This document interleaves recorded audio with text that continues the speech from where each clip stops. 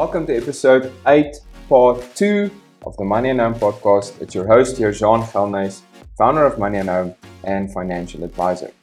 In this episode, I'm going to talk to you about facts versus scripture. And in last episode, we looked at some key facts that highlighted the rapid change that's happening around us in the world today. We looked at some of the newest advances in technology and open AI or artificial intelligence. We looked at some of the facts available on these platforms relating to debt and the economy and how this affects our home financially.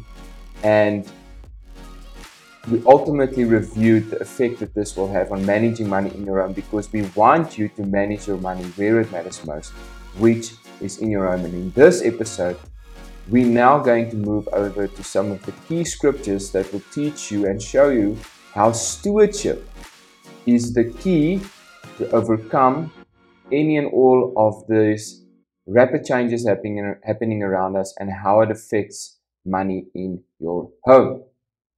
So, the key thing that I want you to understand and that we want to highlight here, and why I'm showing you first the facts and then how does that relate to scripture, or how can we challenge the facts with scripture, is because I firmly believe that stewardship is the key. Because what stewardship does, and we highlight this in our stewarded course as well, is that it shows you that there is enough within your control that irrespective of what happens outside of your home, there is enough within your control to still win with money in your home and to still manage your home financially in a way that irrespective of what happens outside of your home, irrespective of what happens in the economy, irrespective of the rapid change that's happening all around you, you can still win with money in your home. And there's enough within your control to be able to do that. Because, and this is the key that I want you to hear, and this is what stewardship does. Because God never changes, even if the world constantly changes. I'm going to repeat that. God never changes, even if the world is constantly changing. And when you start diving into some of the scriptures, when you start diving into God's word, the promises of God, and how to make them practical, you'll realize that it's not rocket science. I mean, some of the stuff we discussed last week around open technology and open AI and the changes happening around us, and some of the stuff related to debt, the economy, and the effects that it has on our home financially and the situation that most people are in. These things are very complex. The world tries to overcomplicate personal finance, and it makes you feel that you either have to be a chartered accountant or an actuary, or you have to be a lawyer or study at a certain place or work at a certain company, otherwise you're doomed financially. And that's why so many people feel that it's not within my control and therefore I have to gamble with my money or I have to strike it lucky. So that's why they play the lotto. That's why the lotto is so successful. Because most people believe that the only way for them to become financially free and have financial peace in their lives is if they strike it lucky. And that is a lie. That is a lie, because God's word gives the answers for anyone to steward and win with money in their home. And it's not rocket science. It's just common sense. Unfortunately, we live in a world where common sense has become very uncommon. Common sense has become extremely hard to find. Yet, all of it's available in God's word. And we're going to share some of those common sense principles and how it relates to your home and money in your home with you today. So, the question that you need to ask yourself is, what is your key source of information? Because it's good to use the tools at our disposal. I love what's happening with ChatGPT, and I love Google. I love all the newest technology. I love Apple. I love tech, and I love what it's able to do. I love using these tools that are at our disposal, but that is not my source of information. Those are just tools that I use to navigate myself in the direction that I feel God's called me. But my source will always remain in God's word. The most valuable tool that I have, the most valuable tool, the number one tool, and the true source of my information will always be God's word. And that's why I want to advise you today is reevaluate what is your key source. Because if your key source is social media or mainstream news, then you have a problem. Because you will never, ever be able to outpace the change. You will never be able to outpace the negativity and the fear and the worry that's coming your way if that's your source. But if you're able to guide and direct and root yourself in your main source, which is God and His Word, then you'll be able to align yourself, establish your foundation, and then use the additional tools that the world has to offer to not just survive, but also thrive. And that's why I firmly believe, and I will always say this, the Bible is the best money book you can ever buy. I mean, it's got over 2,400 verses on how to deal with money. And we're going to share some of those with you today. And you'll see most of these scriptures actually don't even, or some of these scriptures don't even talk about money. Yet they still have such a big impact on how we view our financial journey.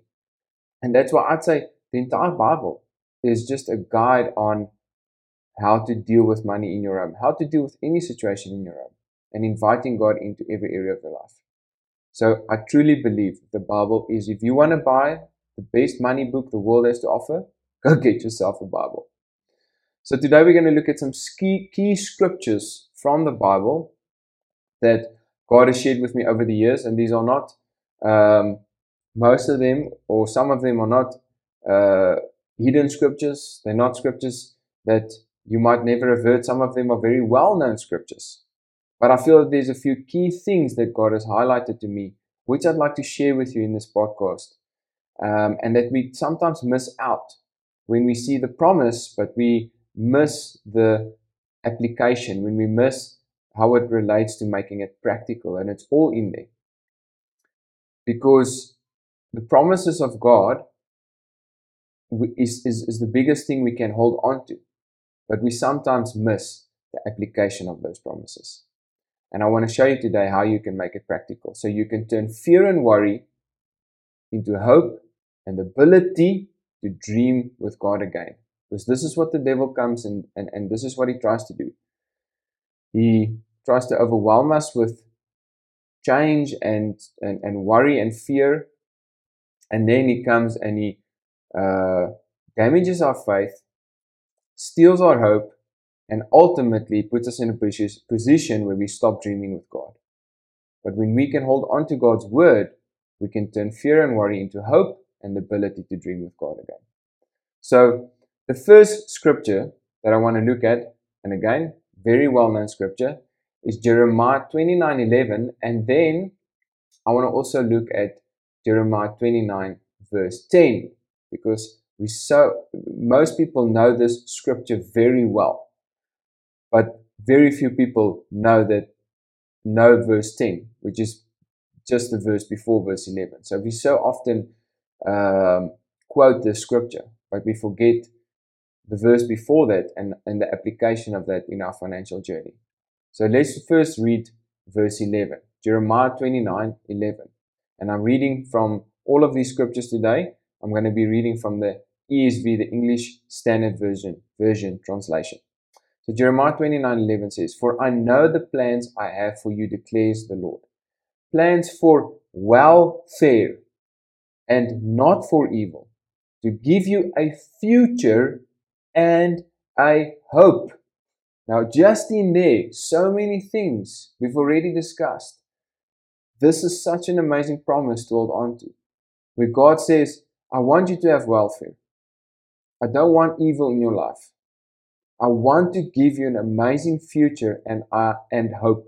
I want you to be hopeful. Okay, and that is what an amazing promise. But what we so often miss is the verse just before that. Jeremiah 29 verse 10 says, "For thus says the Lord, when 70 years are completed for Babylon, I will visit you, and I will fulfill to you my promise and bring you back to this place. And then it says, for I know the plans I have for you, declares the Lord. So, what is the key learning here? Yes, we've got an amazing promise in God here. But what do we need to hold on to? How do we make it practical? Is that, guys, long-term wealth is created over the long term. I feel that what God is trying to teach us here, now I'm not saying it's going to take 70 years for you to create wealth. But the principle here is that there is no such thing as get rich quick. If you're in a situation financially where you're struggling, you're not going to fix those problems by getting rich quickly. Because your problem is not money, your problem is your behavior with money. Your problem is your emotional connection with money. Your problem is your belief systems with money. And that is not going to get solved. In fact, the worst thing that could happen to you if you don't know how to work with money is to get rich quick. We so often see people who struggle financially, and then we say, I just wish I could give that guy R1,000,000 and then his problems will be solved. That's the worst thing you could do to someone like that. Because someone who doesn't know how to deal with money isn't going to have less problems when they have more money.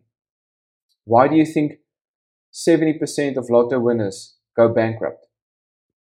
So many people who win money, when they don't know how to steward it, ends up losing it and being worse off than they were before they had that money. And you have to understand, and this is something that God shared with me one day, this journey looks different for each of us. Some people get there sooner than others. But the rate of your success with God will be determined by the state and the condition of your heart. We look at people sometimes and we see they achieve success. But we don't understand that for years leading up to that point, they've been aligning their hearts and the condition and the state of their hearts with God in so many ways. And if you see someone whose heart isn't aligned with God, but you see them having success, then also understand that money is probably going to be pulling them further away from God instead of pulling them closer to God. So you have the opportunity now to align your heart, the condition and the state of your heart with God, and to walk this journey with Him so that your success financially will also become something that pulls you closer to God and not further away from Him. And if you're in a tough season at the moment financially, this might sound harsh, but know that God is not going to fund your desert season. It looks different for each of us, but if you're in a situation where it's tough, where it's difficult, remember that God is more concerned about the growth of your character than the growth of your bank account, because He knows that if you can grow your character, success will follow. So if you haven't seen breakthrough yet, ask God, what is He trying to show you? Or what is He trying to teach you? Because God will never tempt you, but He will test you. If you understand that, then you can be grateful for it, because He's trying to help you, to show you what is the test, so that when you pass the test, you'll come out stronger on the other side. So, the key learning here, Jeremiah 29, verse 10 and 11, is that yes, there's amazing promises that we can all hold on to from God, for welfare, for a future, and for hope. But it is a long-term process. It's not overnight. And we should be grateful for that. Because this way, when we get to the end of our journey, we would have grown in that journey, closer to God. And this is the only way we can grow our character alongside our bank accounts. And I can't think of a bigger blessing than that, honestly. The second scripture that I want to look at is Philippians 4 verse 13 and then Philippians 4 verse 11 to 12. Again, a very well-known scripture. Let's first read Philippians 4 verse 13. I can do all things through Him who strengthens me. Such a well-known scripture, and again, an amazing scripture to hold on to. I love this verse because I'm a big UFC fan. I love the sport of MMA. I also do Brazilian Jiu-Jitsu myself with my kids. And I see a lot of fighters, one famous fighter, John Jones, who was one of the best light heavyweights of all time. And so many fighters and even athletes and professional athletes have got this scripture tattooed on their bodies. because it's like I'm powerful. I can punch through walls. I can do anything. I can do all things through Christ who strengthens me. And that's great. Like, I'm taking nothing away from that. This is a wonderful scripture, and a wonderful scripture to be used to motivate ourselves in any challenge we face. But again, if you read from verse 11 to 12 and then 13, you'll see that this scripture actually talks about the power of contentment. So let's read from verse 11. Paul says, "Not that I'm speaking of being in need, for I have learned in whatever situation I am to be content." I'm going to read that again. "Not that I'm speaking of being in need, for I have learned in whatever situation I am to be content. I know how to be brought low, and I know how to be abound. In any and every circumstance, I have learned the secret of facing plenty and hunger, abundance and need. I can do all things through Him who strengthens me." So it speaks about the power of contentment. And contentment is such a strong tool for us in our financial journey, especially if we start believing in this, like we've shared in the previous scripture, that this is a long-term journey. This is a process. Because we so easily compare ourselves to others, and we so easily feel that I don't have enough. But Paul says that God gives us the power of contentment through Christ. We can access the power of contentment, which means that we will be grateful and satisfied with everything we want and need. And something we share in our course is that contentment isn't just being grateful with what you have. Contentment is knowing that you are exactly where you need to be and exactly where God can use you. This means that you don't need a new job to be content. You don't need to work for a different boss to be content. You don't need a higher income to be content. You don't have to live in a different province or even a different country to be content. You are exactly where God needs you and can use you. So Paul knew how to be content because he knew what God called him for, and he stayed the course. He understood that God put me here for a reason. He didn't make mistakes. There's no coincidence in this journey. Jesus said, "On earth as in heaven," and therefore we don't believe in coincidence, even at Money and Home. We believe in providence, the timely preparation of God through His divine purpose for our lives. So Paul was able to be content because he knew what God called him for, and he stayed the course. Look at someone like David. Even when Saul was trying to kill him, he was still content. Even when he was staying in a cave for years and hiding from Saul, he was still able to be content. Why was that? Because David never turned his back on the call that God had for his life. So what is the lesson that I want you to learn here? Is stay in your lane and don't compare yourself to others. Practice contentment, because in there lies joy. Joy over your circumstance, joy over what happens outside of your home, joy over the things that are out of your control, joy over Eskom, over the economy, over corruption, and it enables you to rejoice in trials, rejoice in circumstance that's not fun, that's not inviting, that's not easy, so that you can continue holding on to the promises of God and continue fighting the good fight over the long term, so that you can do the right thing right over time, which eventually will develop and grow your character in God. And when the results come, when the breakthroughs come, you'll be able to carry that success and still do what God has called you to do. This is an amazing blessing, guys. Again, all of it available to us in God's Word. The next scripture I want to look at is scripture 3 and 4. So we've now done scripture 1 and 2. First one was from Jeremiah. The second one was from Philippians. And now I want to look at scripture 3 and 4 together. The first one being from John 3:16 and the second one being from Revelation 3:16. And this is something that God showed me which sort of blew my mind a bit. Massive revelation, but from John 3:16 and Revelation 3:16. So John 3:16, again, one of the most well-known scriptures in the world. "For God so loved the world that He gave His only Son, that whoever believes in Him should not perish but have eternal life." So, how do we invite Jesus in? How can we say, God, I'm in a difficult space financially. How do I invite Him into that journey? It says, all you have to do is believe. You have to believe that God sent His one and only Son to die on the cross for your sins, so that you would not have to perish, but have eternal life. And if you believe that, that is your way of inviting Him in. But the thing that sort of shocked me about this when I started looking at the scripture is that why is it that especially, I mean, if I look at my financial journey when it started, or before my financial journey started, my journey with God started about a year and a half before my financial journey with God began. And what was so crazy to me was that I've invited God in, yet I have not been able to see the fruit of that journey in my finances.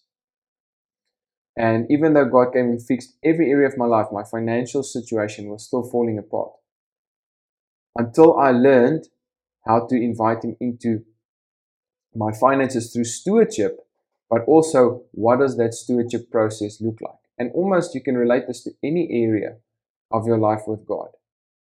And then God took me to Revelation 3:16, and I find this fascinating that in John 3:16, so chapter 3 verse 16, it shows us how to invite Jesus in. And then in Revelation, the last book of the Bible, in the same chapter and same verse, Revelation 3:16, I believe it shows us how to keep Him in. So not just how to invite Him in, but how do we see the fruit of that invitation being lived out in every area of our life, and that includes our finances. So Revelation 3:16 says, so because you are lukewarm and neither hot nor cold, I will spit you out of my mouth. Harsh statement, but so true.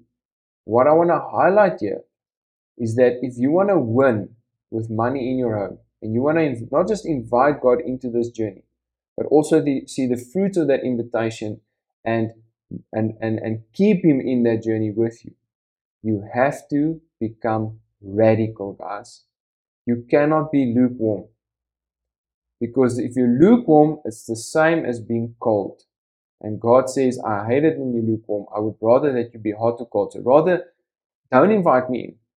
Because if you're going to invite me in, we're going to run, my boy. We're going to do this thing at 100 miles an hour, full speed ahead. Yes, it's a long-term process. Yes, there's the practice of contentment in that process. But that doesn't mean we're going to take it, we're going to ease our way through this. We're going to do this thing head on, and we're going to be radical. You're going to have to be sold out, hot, and ready to run with me like never before. And I believe that that's how we can keep Jesus in this journey with us, is by becoming radical. So how do you do that? Well, be weird, guys. Be weird. Because if you're going to be the same as everybody else, then you're going to get the same result as everybody else. If you want to live like the 1%, you've got to be willing to do what the 99% are not willing to do. That's why we feel that one of the best ways to do this is be radical. So one way to apply this and make it practical is cut up your credit card. If you're struggling with debt, if you're drowning in debt, if you're living paycheck to paycheck, if you're struggling to spend less than what you earn because you're constantly running into financial problems, swiping your credit card and racking up debt. And next week, we're going to be sharing an amazing testimony of one of our student graduates, how they were able to run through this process and now they're debt free.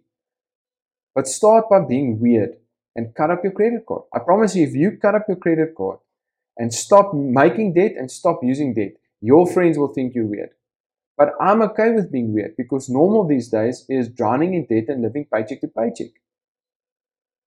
Because we're so afraid to look poor. We're so afraid because we're constantly comparing ourselves to others instead of saying, I don't care if I look poor.